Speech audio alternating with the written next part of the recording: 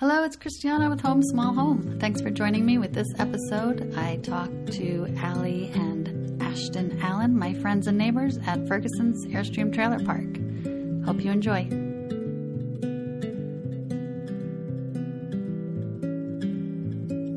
In my silver jailer, all my dreams they come true.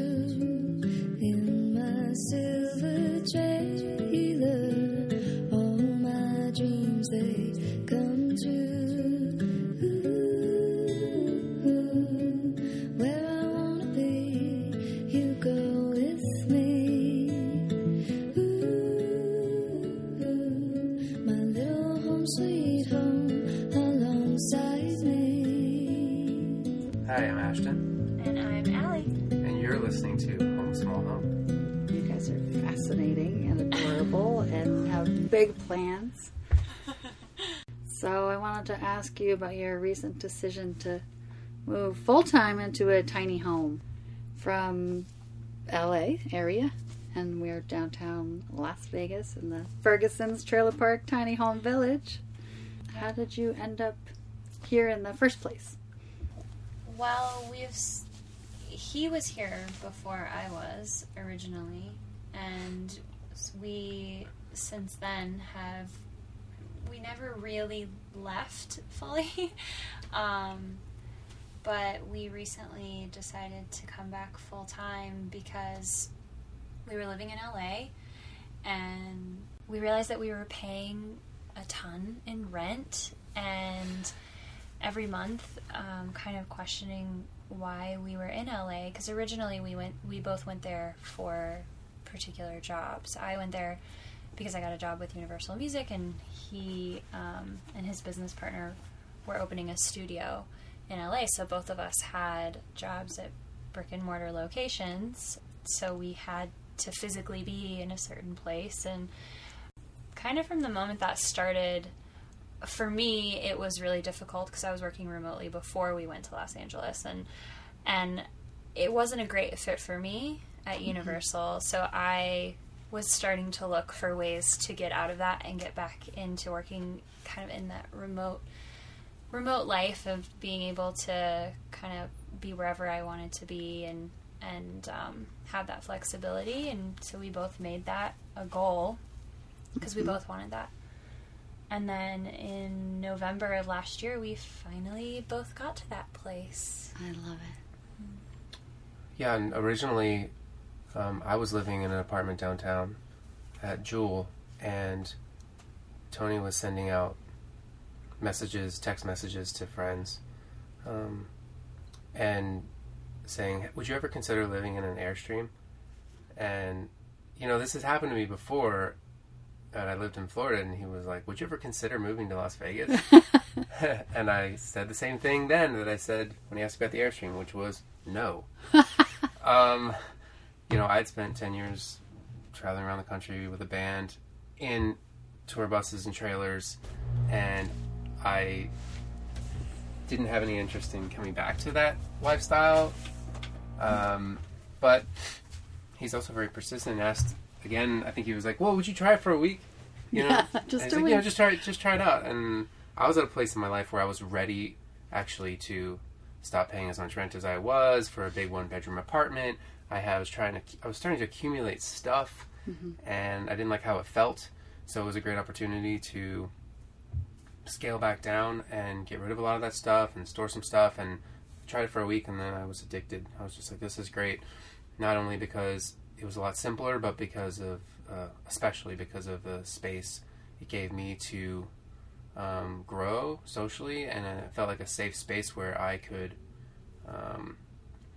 I like living alone, and at that time in my life I had become more of a hermit, almost. Was a little more of an introvert, and that can be dangerous when you're living alone, because you stop going out and you stop connecting. And the Airstream Park, or Lamalopolis as it was originally called, in the first park was great because the whole concept gave you a safe space to engage when you wanted to, and kind of retreat to your private space when you wanted to.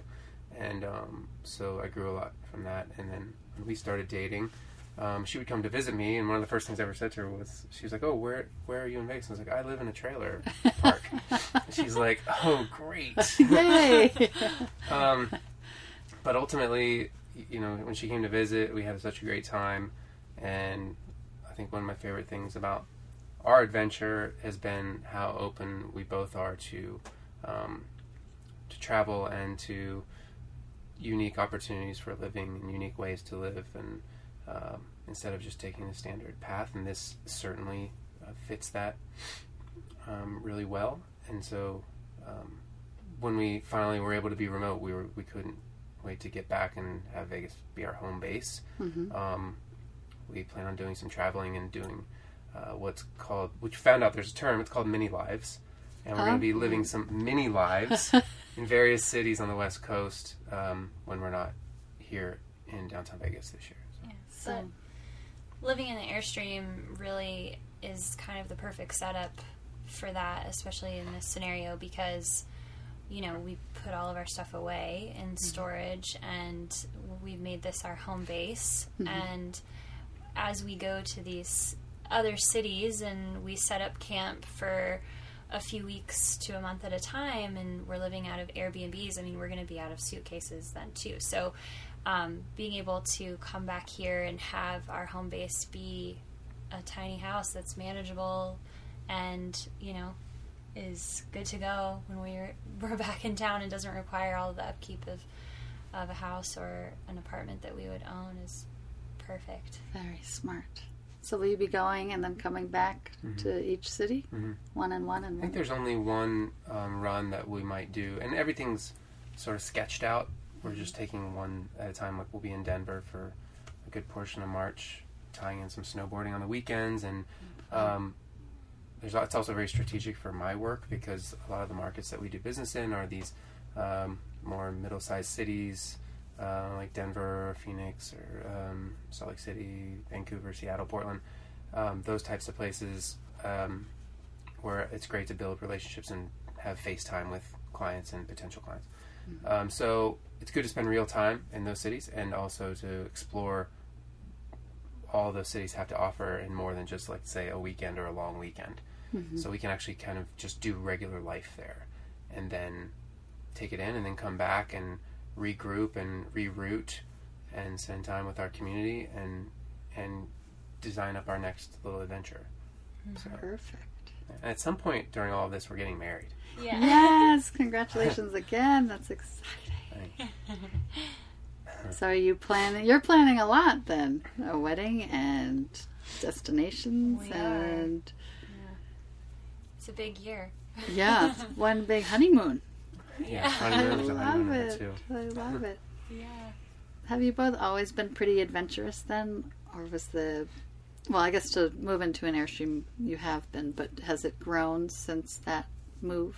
Just like your why not? Yeah, I mean, I'd say he's probably been pretty adventurous most of his life, with being in the band and being on the road, and then being willing to give up everything and move to Vegas for this crazy, amazing project that he was a part of. And for me, before that, the craziest thing that I did was started working from home. I mean, like I grew up in Orlando, and I lived in Orlando for most of my life, with the exception of a couple of years in high school. My family moved overseas, and I'm a short stint in Texas. But other than that, I hadn't done a lot of moving around. I'd done a lot of traveling, and so I'd say that's definitely scratching an itch for me that I've never been able to before.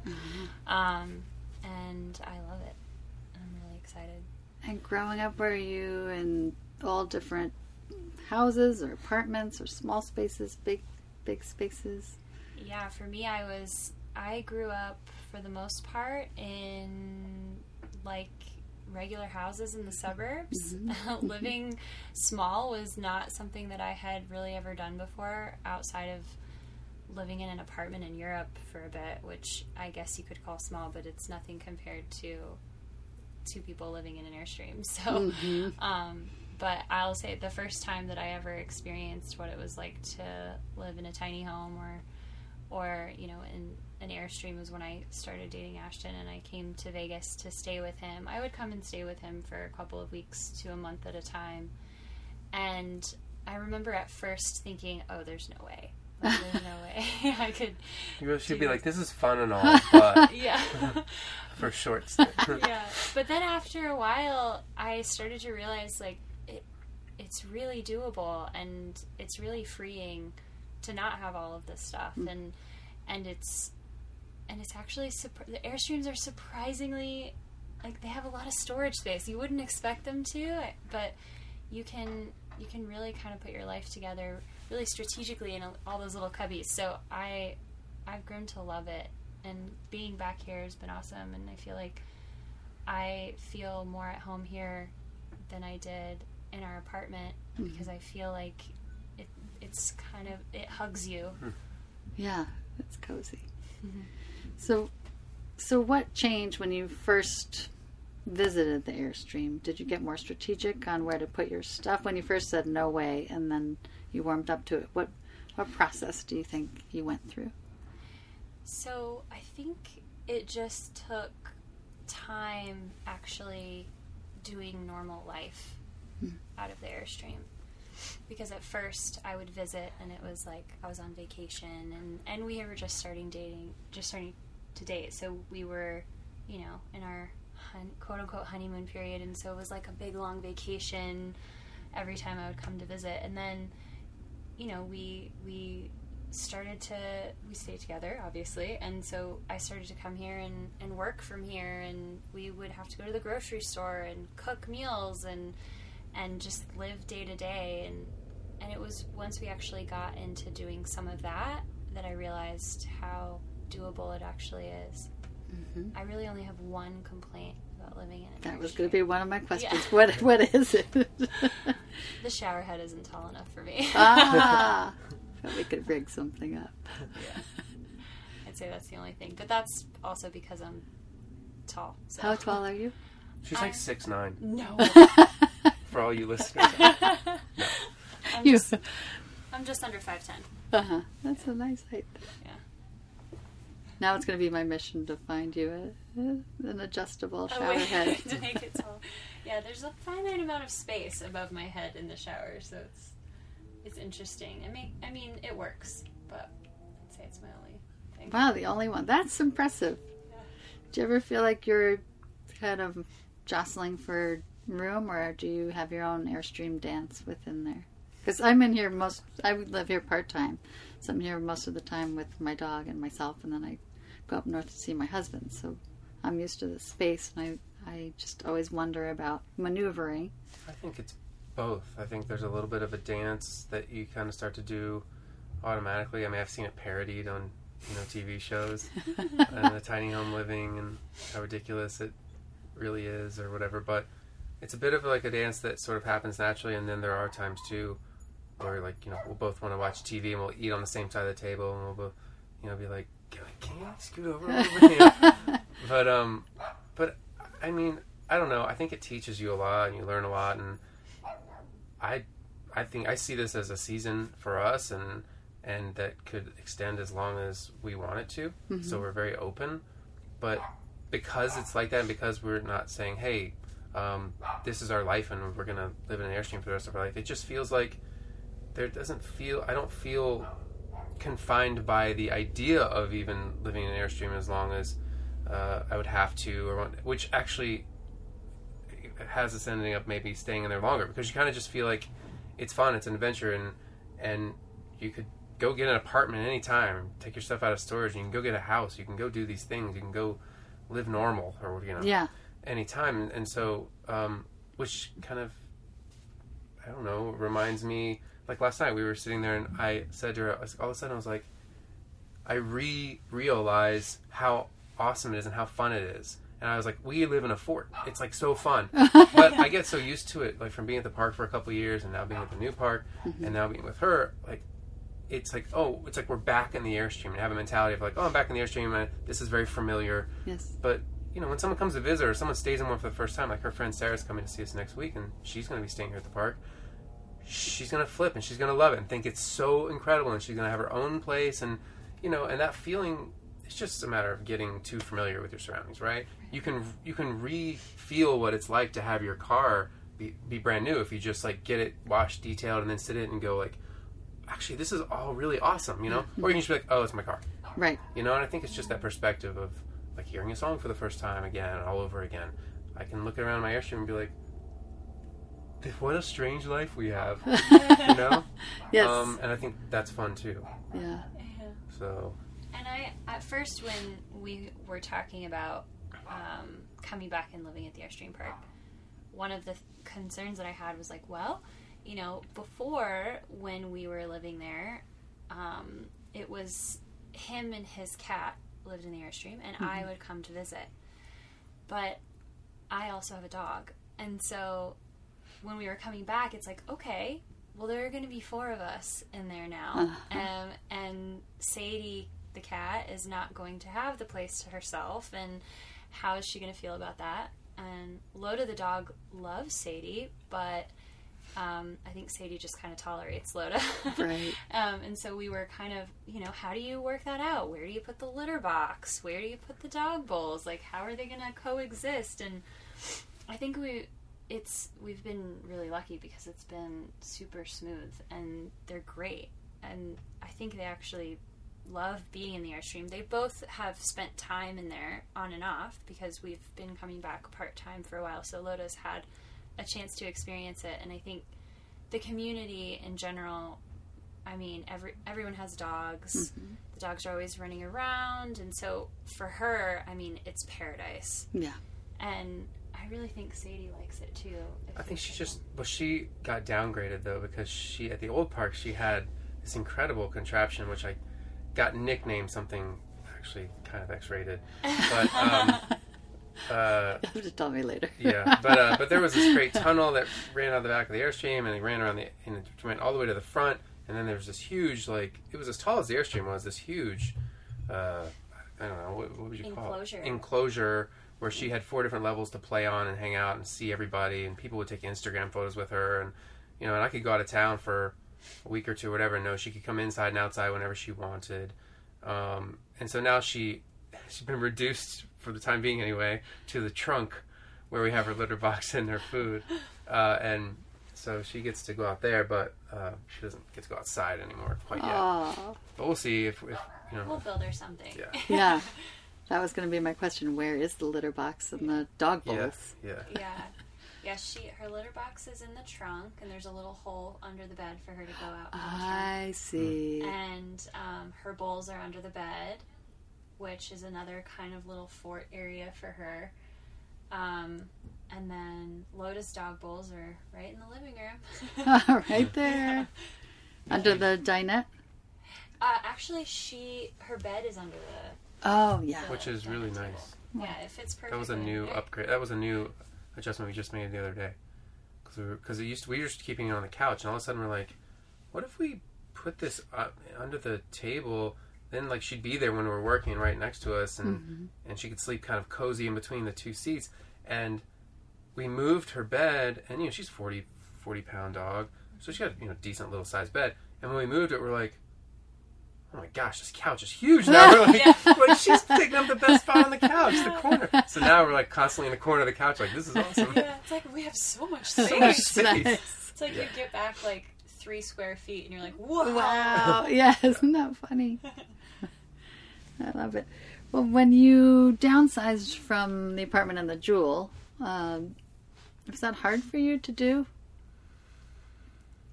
Did you donate and purge stuff? I did, and it was great. You know, like I moved into Jewel at the time, and you know, and got some big bachelor pad because I had gotten out of this, just gone through a breakup, and I was like, okay, you know, I'm gonna go treat myself and get my own apartment and do this whole bit, and so I got an apartment that was bigger than I needed, and I started getting more stuff than I needed, and you know, I was regrouping, and the timing was actually perfect for the invite. Tony has a way about that, actually. You know, he tends to have a vision and suggest what people really actually need.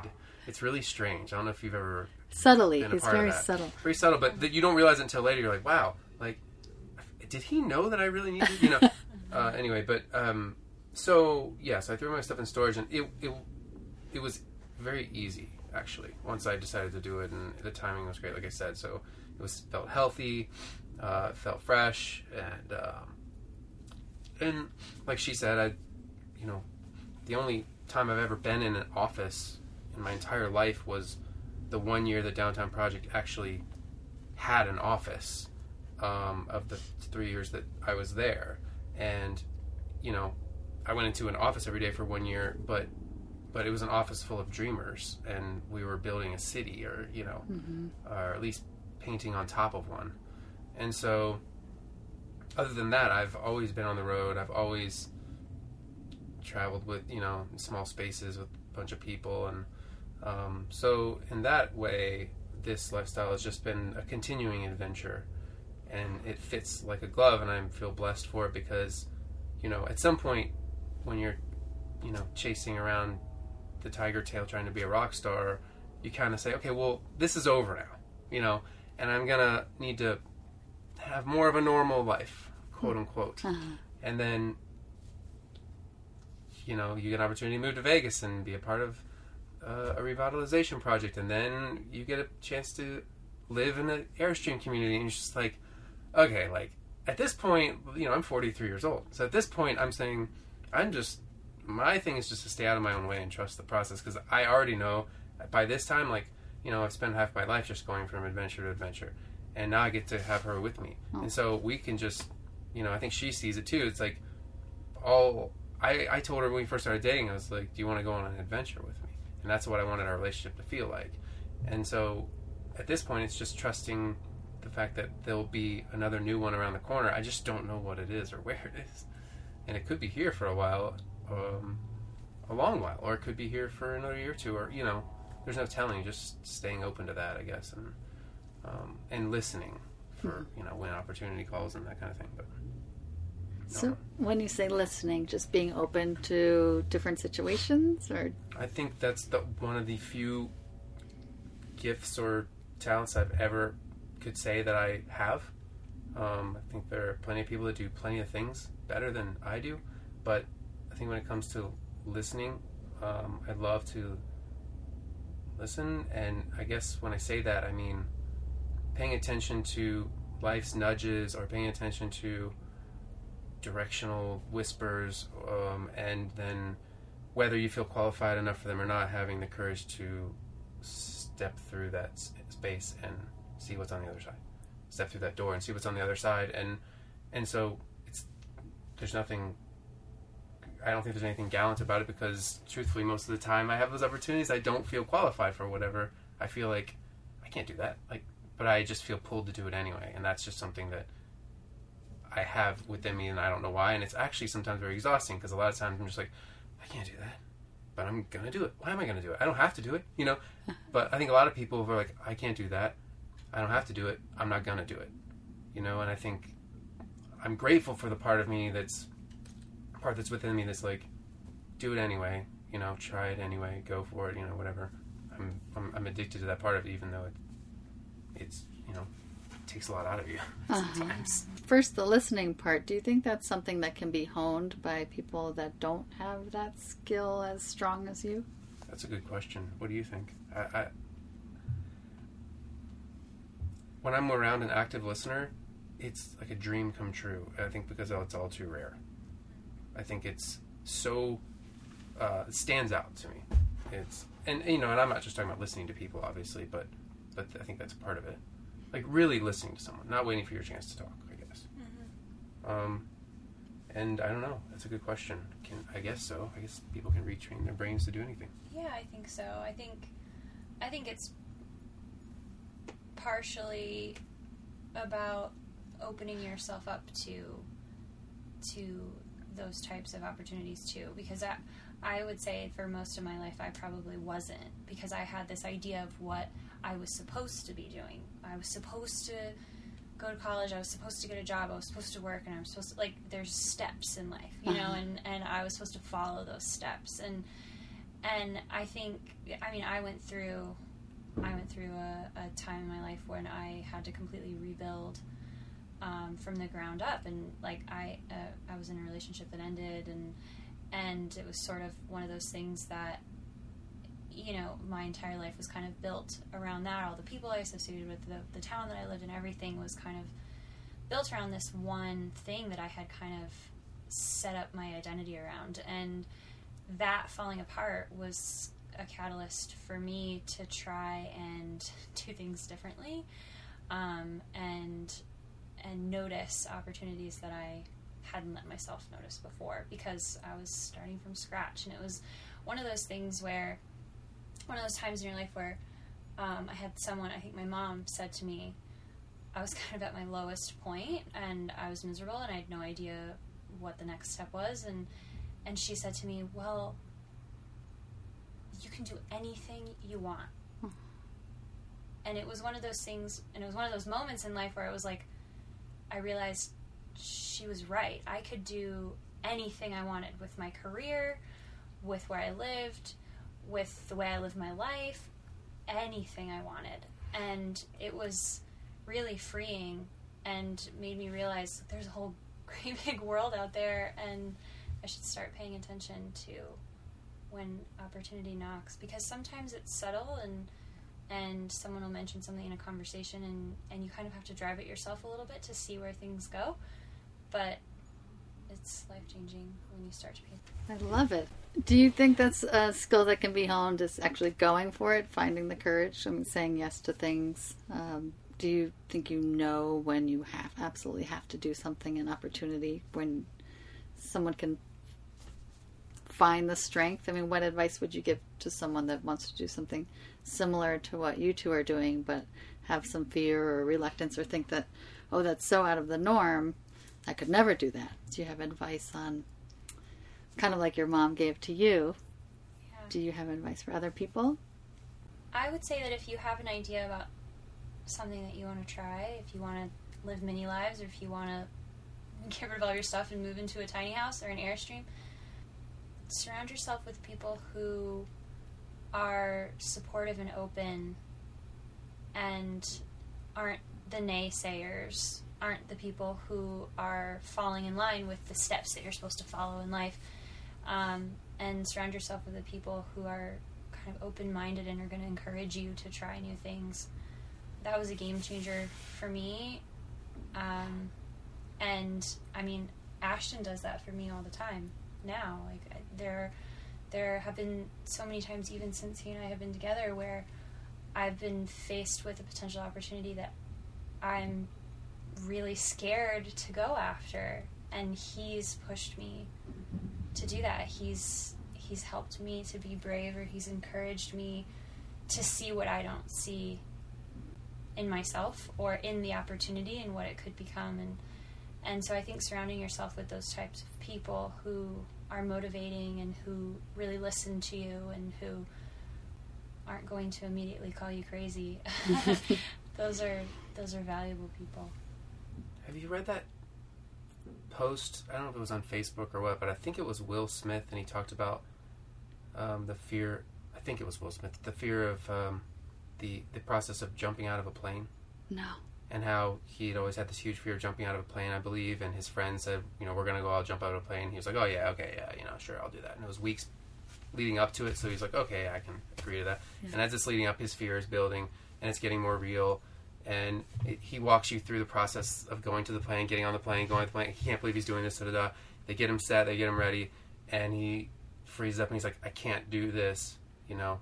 And it presents this picture of us standing there facing our fear in front of us, the unknown behind it, and creating the fear is you creating everything, you know, negative that may be on the other side before it happens. And he says this phenomenon happens, and he relates it to life, where the second you jump, you realize what's on the other side, and what's on the other side is everything. And he said that's an analogy for everything in life. It's an analogy for faith. It's an analogy for like, you don't get to have everything on the other side until you jump. Mm-hmm. And that's the irony, or that's the trick. That's the tricky part. And so when I try to remind myself and remind her as well, that when you're in that position where you're like, and you're on the plane and you need to jump, but you want to jump, but you're too scared. You're in the exact place you're supposed to be, and it should comfort you to know that the same feeling that someone has when they're terrified, and then they jump, and then they take that leap. They do that thing that you inside is pushing you to do. That you're too scared. What if I fail? What if people laugh at me? What if I can't, get it together? Whatever. That way quicker than you'll ever realize, you'll be looking back at where you were and be like, I can't believe it took me so long to do that, right. Or to take that step, or to take that leap of faith, and your perspective changes, and then all of a sudden it builds you and strengthens you and supports you to do it again. And I guess that's. And something that he says to me all the time, he's said it to me several times, even recently with big decisions that I've made and that we've made, is that if you feel equal parts nervous and excited about something, then it means you should probably do it. Oh, I love that. That's one of the only things I've learned in life. Is like if I feel 50% terrified and 50% excited at the same time, then I'm right where I need to be. If I feel only terrified, then I'm probably in a haunted house, or I'm probably scuba diving. Like, the things that I don't get enough excitement out of. Right. Just my composition. The things that I'm not as excited about. You can only be excited about so many things in life. But if you have all fear, then you don't need to worry about it. Don't stress yourself out about it. If you have all just pleasure and excitement, then you're indulging, and it's like a plate of cookies or McDonald's, or right, because there's no fear there. You're just like, oh, I'm gonna kill this McDonald's. That's indulgence, and it's just based on your excitement. But when you're in a place where you're like, this could go bad, or like, but I'm like, oh, I don't know, I got that feeling where it's like, but what if? It's like that's where the energy is, and so like that's one of the few things I think I've taken from life where I try to share with other people is like. But I'm scared, but it's what I want to do. But I'm like, yes, this is perfect. Like, yes. Exactly. You don't realize where you're supposed to be right now. That's a great way to recognize it when both of those are coming together. Yeah, totally. And I mean, and ever since he started saying that to me, now it's easier for me to identify those potential opportunities that I should go after then. Like moving to the West Coast, or moving into an Airstream, or taking a new job. Like if I feel excited about it and a little nervous about it, then it means I'm in the right place. So yeah, that's great. So are there some projects that you're individually or together going to be working on while you're traveling? We talked about a blog. Oh, and actually we talked about just doing one for our friends and family, because they're like, oh, I want to follow your adventures, that kind of thing. And but then other friends of ours are like, oh my gosh, you guys have to start a blog. It's like totally, people will love it, and they're trying to market us, and that could be a thing. And I get intrigued by something like that. I'm like, I've thought about it, and thought about domain names and things like that. But I'm like, how are we gonna have time to do any of that? Maybe the best thing is to just focus on doing it for fun and have it be there for our friends and family. And if by some stroke of luck it turned into something more, we would be like, okay, that's fine too. Yeah, we've definitely been talking about it and trying to figure out, well, what's the angle? What would we do? What would we write about? What would we say?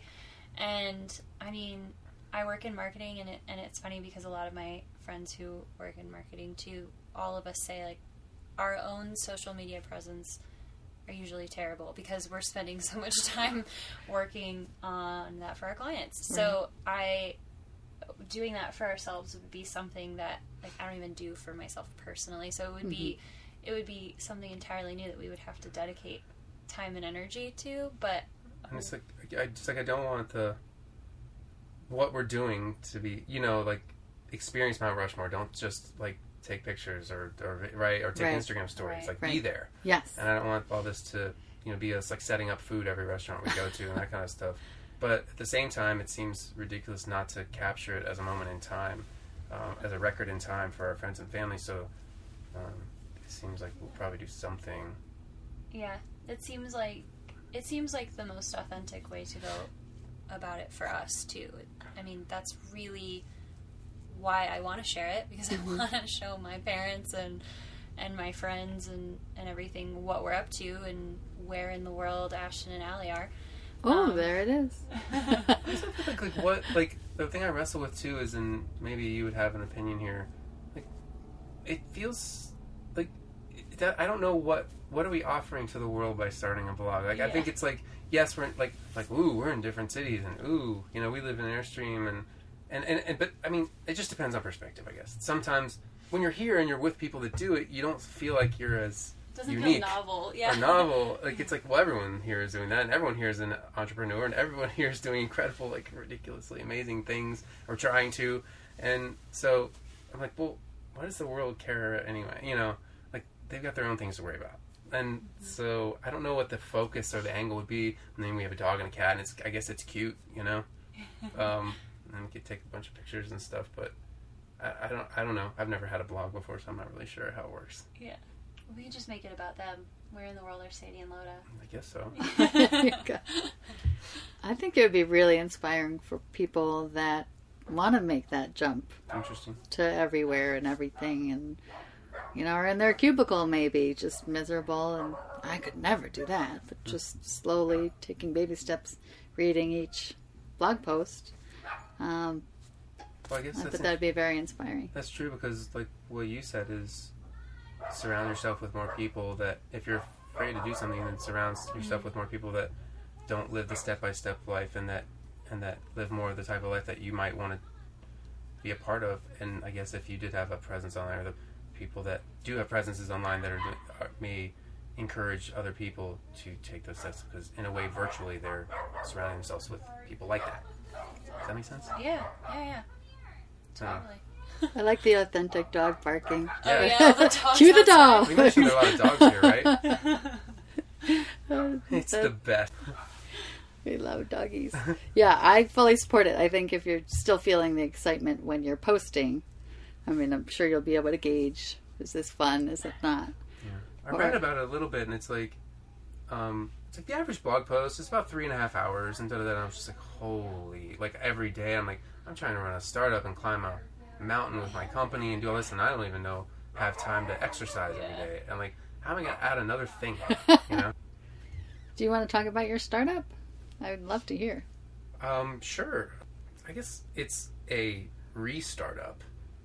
We're actually 11 years old this summer. Our business is called Rock Salt, and we do music for ads.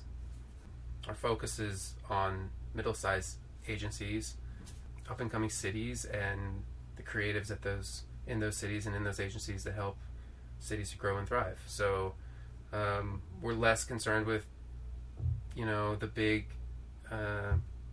players in New York and LA and Chicago and where we came from. You know, we came from Orlando, which I know is a bigger city, but really it's not. And the scene there in the creative world is very quaint, and everyone knows each other and switches, you know, jobs and agencies and all this. And you get to know, one of the things I've noticed over the years is that it's really cool how creative directors and broadcast producers and all these people that are just, you think are just making commercials and convincing people to buy things for other people's dreams, are actually very passionate about their cities, and they're very passionate about a lot of the projects they get to take on and the differences they get to make, and so that's one of the things that, as we put Rock Salt on hold for 3 years to come out here and do this project with Tony in downtown Vegas, and literally set it to the side, and then dug it out of the weeds after that 3-year stint, and we're like, well, what do we had a chance to dream it all up again, and we're like, well, the first time around it was just about get a job, write the music for the commercial, get paid, do it again. Mm-hmm. And I think this time around we're like, well, you know, could it be about something a little more meaningful? And how would you do that if what you do, you're essentially a music house. We're a music house. We write music for commercials.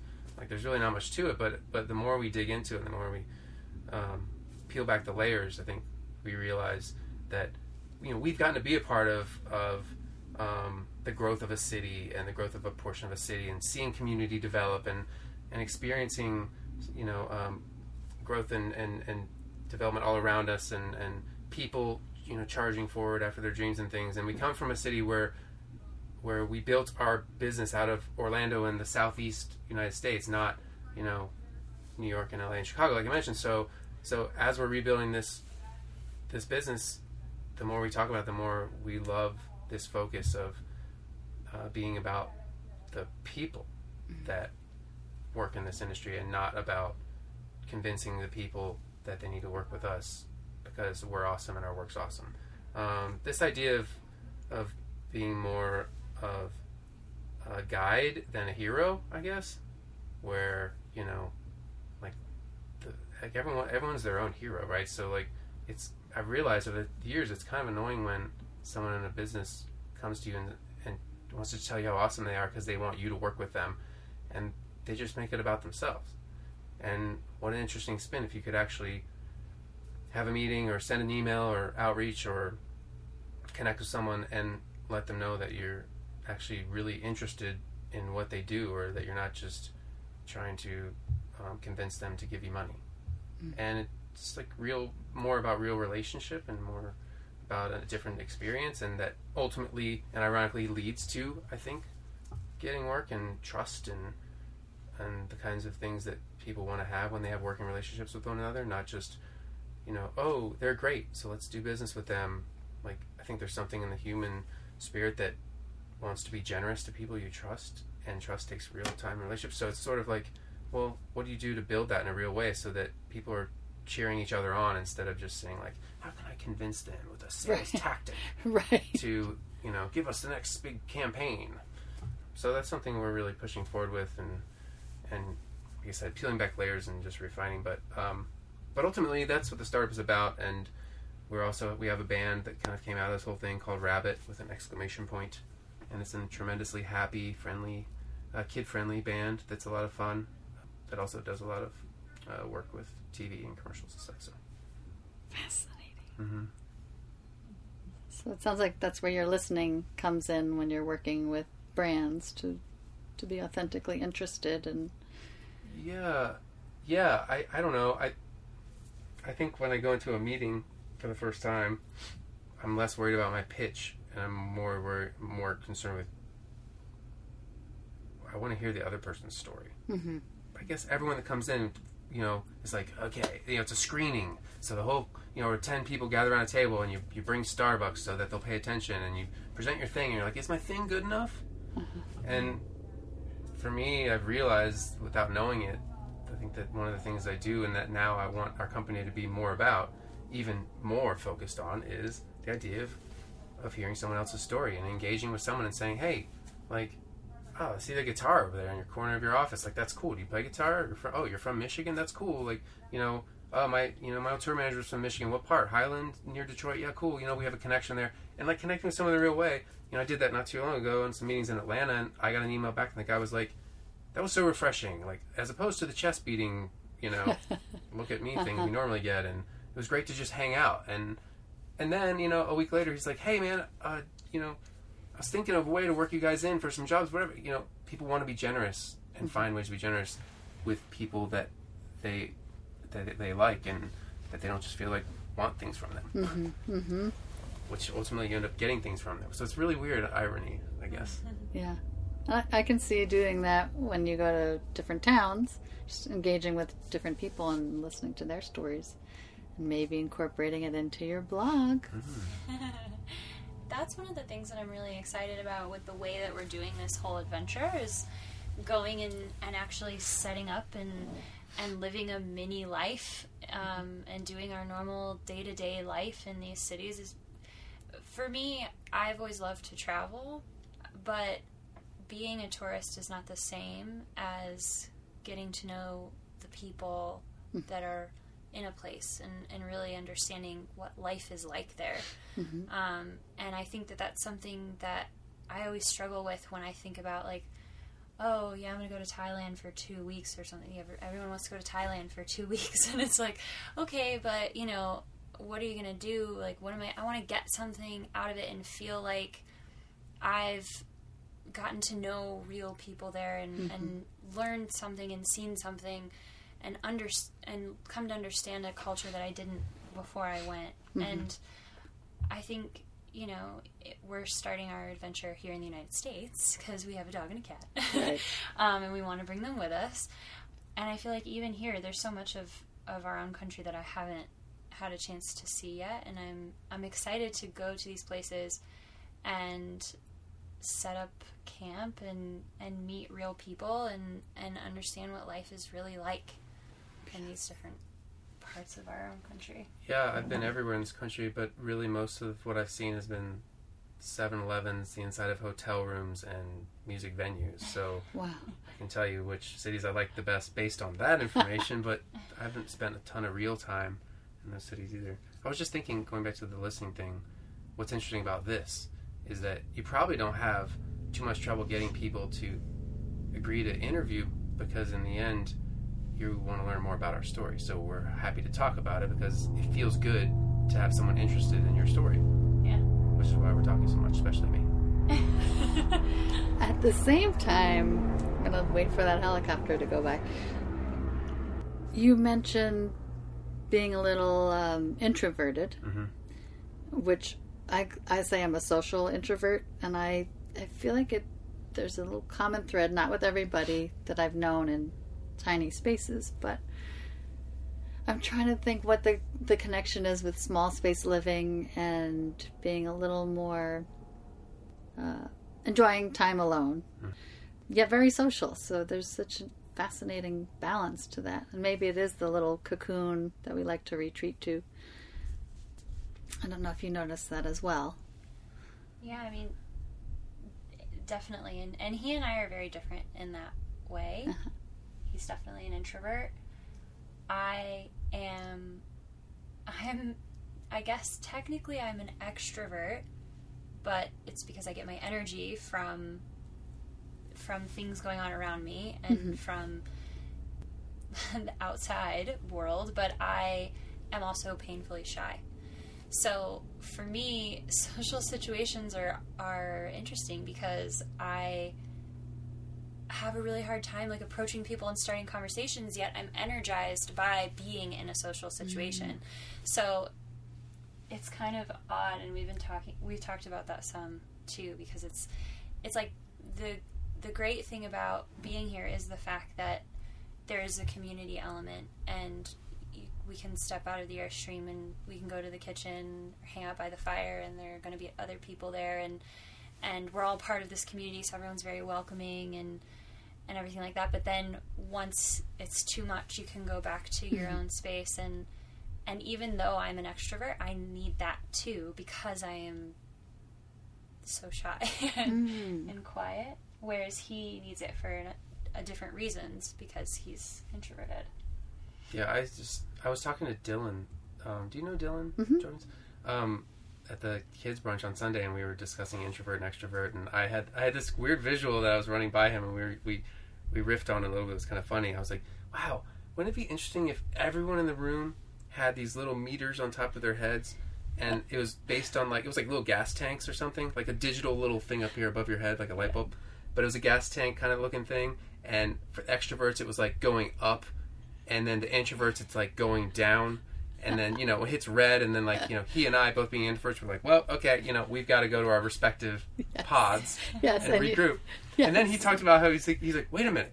He's like, by the way, he's a brilliant guy. So it's just, coming up with these quick little things. I was like, that's so funny. He's like, wait, Allie's an extrovert, and I'm an introvert. So what you're saying is her gas tank's going up by talking to me, and mine's going down. Is she taking my, is she taking my, the social gas from me? And I'm like, wow, maybe she isn't. And then we realized, wait, that can't be the case, because if two introverts are talking, they're both just going down. Yeah. And if two extroverts are talking, they're both just going up. So somehow we were trying to figure out whether there is a finite amount of whatever this is, or whether you could actually create it. Yeah. And I think you must be able to create it, because extroverts get together and they're in groups, and it's just like, let's just face it, annoying to us introverts. Because it's just they feed off each other, right? They love it, and to me, if the party gets too big, I'm just nose diving, and I can hang on, and then I'm like, it's almost like becoming hangry. You know that feeling? You're like, I'm too hungry, I can't make good decisions. I remember being with a group of friends at the beach in LA.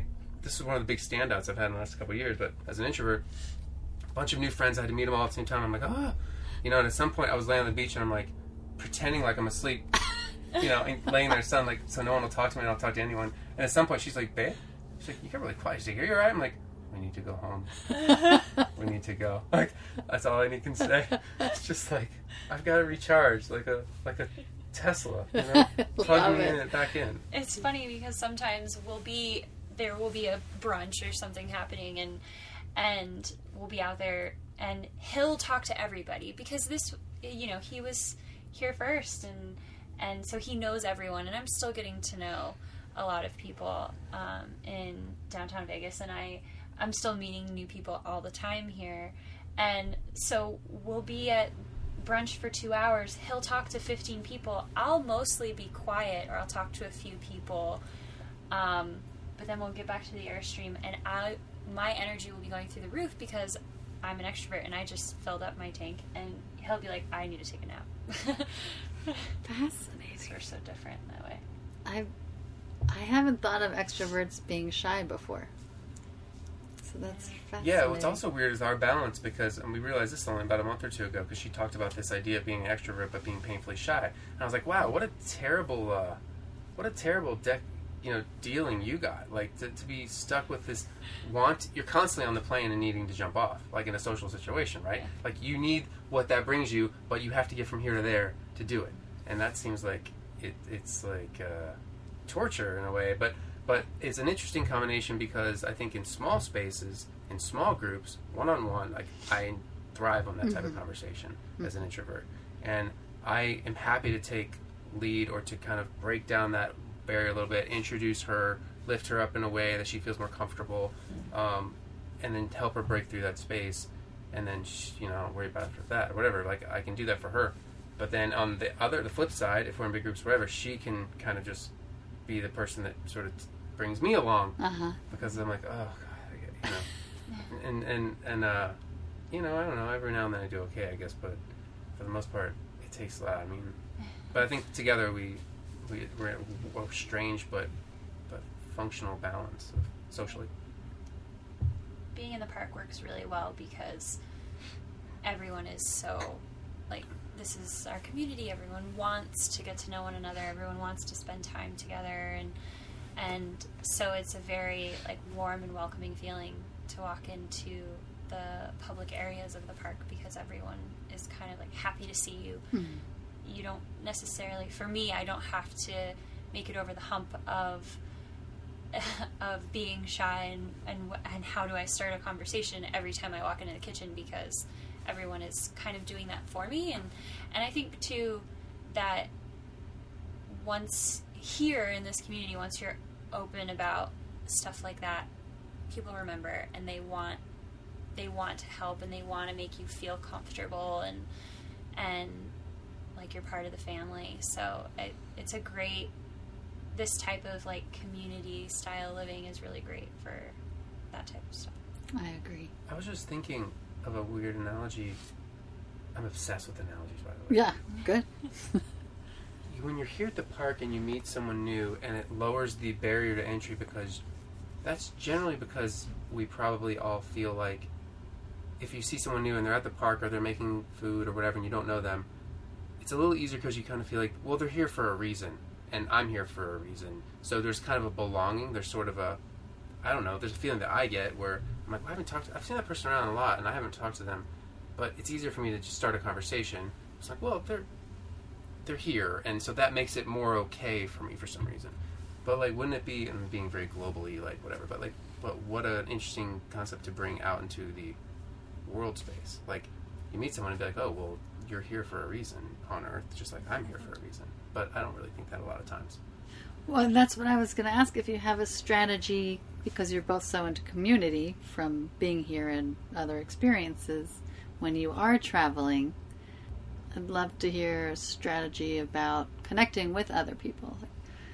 Right now it's nationally and, eventually internationally, but is it going to coffee shops? Is it introducing yourself? Or how do you see yourselves kind of navigating new spaces and connecting with new communities? Yeah, that's a great question. And I don't know that we've fully figured that out yet. I think there's going to be some kind of trial and error in figuring out as we go with that. Yeah. But I know in Denver, we have a couple of friends. So I'd say in a lot of the cities that we're going to, we know at least one person. Mm-hmm. And that's probably where I'll start, Yes. is with that person, and having them be kind of that first step of getting into the community and meeting other people and kind of taking it and building it up from there. For Ashton, I know that something that he's talked about that I think is going to be really phenomenal is in how you want to approach those conversations with people that you're talking to at different agencies about their city and what they love about their city and everything like that, and really connecting with them on that level. I think it's a great idea, and it probably will also help with that. Plus, when I'm somewhere new, and this is probably just from touring for so long, when you go somewhere new, I always feel like it's easier to talk to people because you're like, look, I'm not from here. Right. You're kind of like, where do I, what's great here? Who are, Right. And it's easy to assume that someone's going to be like, oh man, you're new. Like, yeah, well, let me give you the rundown, because it empowers them to say, guess what I know. Right. And you're kind of like, I don't know anything. And I think that's an interesting and easier place to start. So, I'll quickly probably warm up to baristas or retail workers, or it's easy to kind of be like, hey man, like da-da-da, and shoot the breeze with them. Whereas if we're in LA or and we go to the Grove and go to Banana Republic or something, I'm making things up, and I'm less likely to be like, want to know their story, because I'm like, well, I live here, you live here, and it's a giant mess of a city, and oh well, I'm gonna go home now. But like, you go somewhere new and you're like, okay, this is super fresh and it feels Right, and I you're don't know. wide-eyed, right? Yeah, and you're kind of like, enthusiastic. yeah, so tell me, like, oh yeah, we're from, what are you doing? And you can kind of share your story. And it might be the way in, too, besides, like, the agency thing. And plus, a lot of the cities that we're going to go on in this adventure, because we want to go to cities that align with his strategy of wanting to reach these markets that aren't the biggest markets like LA, Chicago, New York. They're going to be those cities where people are probably more excited and open to sharing things about their own city, whereas in LA, everyone's from somewhere else. Mm-hmm. And you visiting LA isn't surprising to the barista that you're talking to. Whereas when we go to Denver or to Phoenix or to, Portland or wherever, it's not, people aren't as jaded, hopefully, in that regard, and so it'll be nice to make connections that way. I had another analogy, but I'm not going to share it. Oh, you've mentioned it. You better share it now. Tim Ferriss said when he does interviews, and it's when he's seeking to do an interview with, he uses an Olympian as an example. He says he recommends getting in touch and reaching out to the silver medalist, because everyone goes after the gold medalist, and the gold medalist doesn't have time for anybody because they're so inundated with everyone wanting to talk to them. But the silver medalist is an Olympian and an Olympic, medal winner that may have not won the gold by 0.002 seconds, therefore just as talented and just as incredible with just an amazing story to tell. And to me, when I think of like these cities and these agencies and these creatives, I think like, oh yeah, and as far as ad agency goes, I'm like, oh, you're not at BBDO and you're not at 72 and Sunny and you're not at the, the big names that are doing Apple and Nike and all this, but you're just as creative, you're just as, and no one's, and maybe not as many people are lifting you up and coming to you and saying like, hey, I want to know your story, and like, this is awesome what you guys are doing here. And I think everyone's clamoring to get the next, Apple commercial, at least as far as music is concerned, and that's kind of what, I notice in my industry. And so while everyone's kind of going this way, I think we're going to zag instead of zig. And Going towards the silver. yeah. I like that plan. And silver medal winners often become gold medal winners. There right? it So- is. Well, and that's not just in terms of agencies you're going to talk to. That's in terms of the cities The cities themselves, as sure. a whole. I mean, it's To see Orlando, how Orlando's grown is incredible, and especially, to be a part of the Vegas, what's happened downtown over the last 5 years and what will continue to happen is incredible.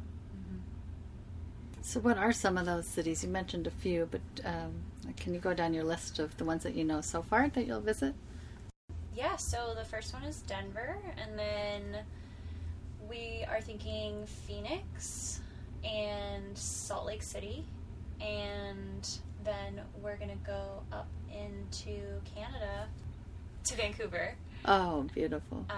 And then we're going to make our way back down the West Coast and stop in Seattle and Portland.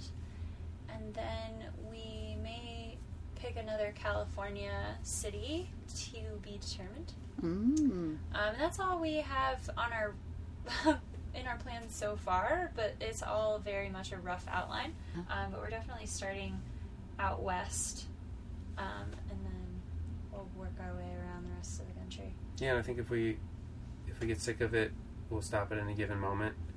And if we are addicted to it and love it, then we'll probably continue on the East Coast next year. Oh, and nice. do a lot of the same, but on the East Coast. We'll see. I don't know. We'll see when we run out of juice and enthusiasm, I suppose. But There are also some Midwestern cities I really want to go to. Oh, which one?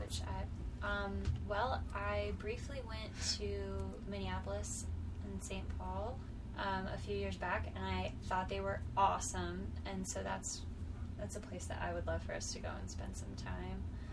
I've also heard some things about like Detroit and Ann Arbor. I have a really good friend of mine who lives in the... You're going everywhere, pretty much. Yeah. And then how are you selecting the Airbnbs that you'll stay? Is there certain criteria for each, or just one that kind of pops out when you do your search? Must love dogs. Good. They That's have number to- one. Yeah, they have to allow pets. I'd say that that's our number one criteria. Mm-hmm. yeah, I don't know. I think just in most places we're getting. I think we're looking for 2 bedrooms because we like the idea of being able to have guests, or like if her mom wants to come out and stay for a long weekend, or if my parents want to come in, or if we have friends that are coming through town, that's always kind of fun to be able to put them up and stuff. But otherwise, I think we're just connecting with a space, that we feel like ties in with our style and what we like. And we certainly have a budget. What we are doing is we're taking what we would have spent on rent in LA, Mm-hmm.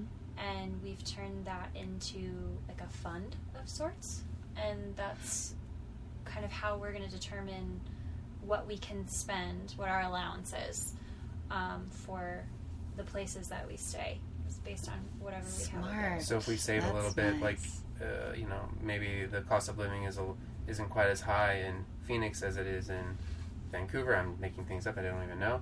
But if we do that, then we're able to roll that extra money into like a nicer place, or a place that's maybe more expensive for the next go around. But the thought that we had was, there's not really a reason for us to be in LA, so how could we kind of use what we're spending for our cost of living and our rent in Los Angeles to do something that we would get a little bit more out of, which is how the whole idea kind of was born. I love your plan. And then we found out it already has a name. Yeah. Someone called it Mini Life. So I don't know. I thought it was digital nomad, Oh yeah. but I guess there are a few. I think there's a difference by definition, and I can't remember what it is. Yeah. Digital nomad. Might be more programming and graphic designers and... It actually might be shorter time spent in places. I'm not sure. There's something about Mini Lives that's calling itself unique by saying you're spending at least a certain amount of time, like 3 weeks, 4 weeks, a month, 2 months, and you're doing normal life in a different city, and then you're going to go do that same thing in a different city. Yeah. Versus I think being a digital nomad is just more about the travel aspect and constantly being on the road Got it. and traveling from one place to another. Whereas living a mini life is, like he said, you kind of are being more stationary just for short amounts of time and seeing what real normal life would be like versus like as a visitor. Well, so I'll read you the definition of digital nomad since there are no questions in the world.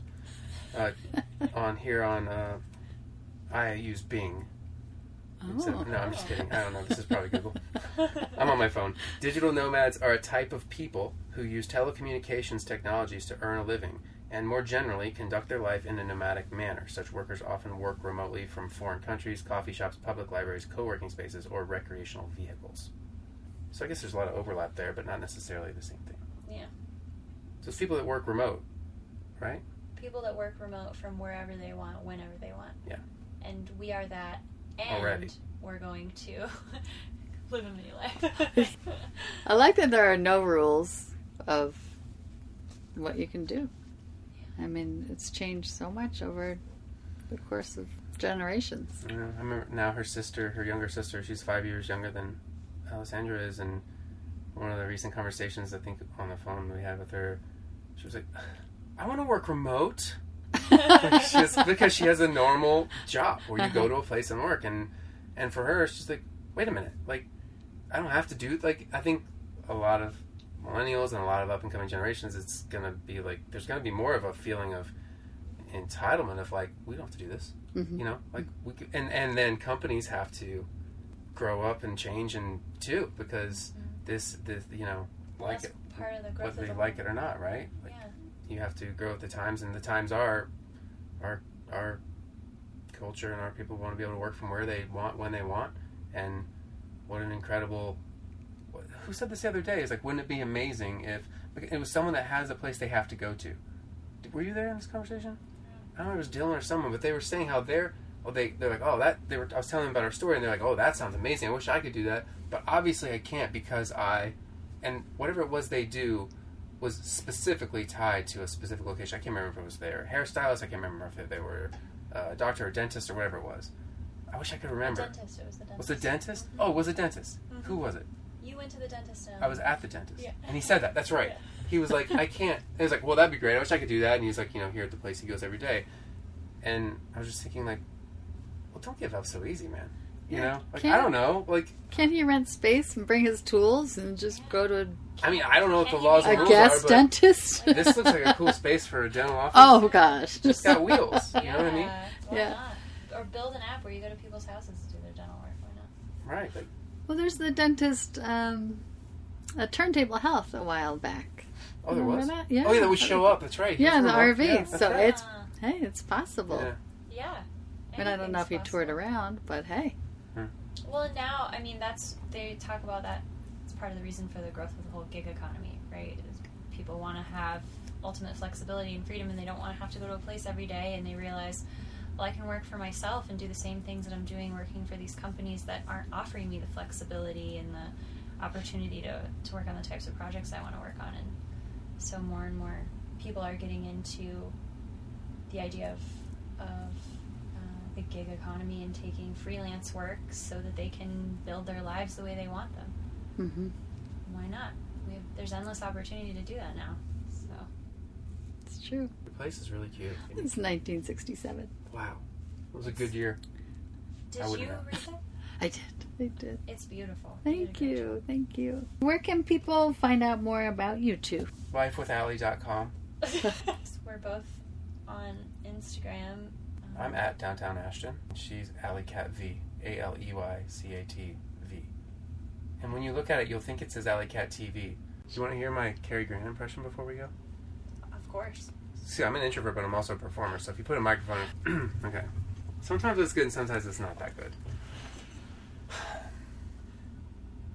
I'm going to shower, shave, and take you out for a lavish lunch. That's all I got. I know. Thanks for having me. Thanks so much for joining me. I hope you enjoyed this episode. If you'd like to rate and review and subscribe on iTunes, on Home Small Home, please do. I'd so appreciate it. And big appreciation and shout out to Socialista for podcast editing and Sonia Barcelona for our beautiful intro music and outro.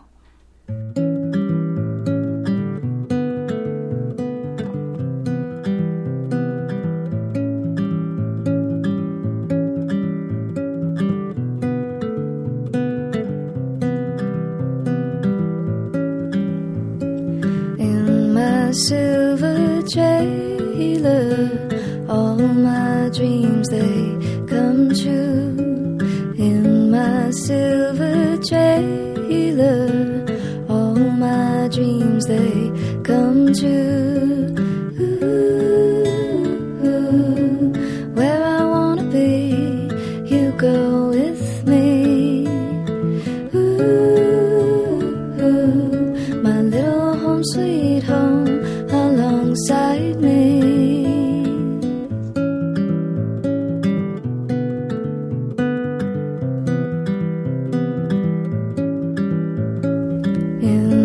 silver trailer. All my dreams, they come true in my silver trailer.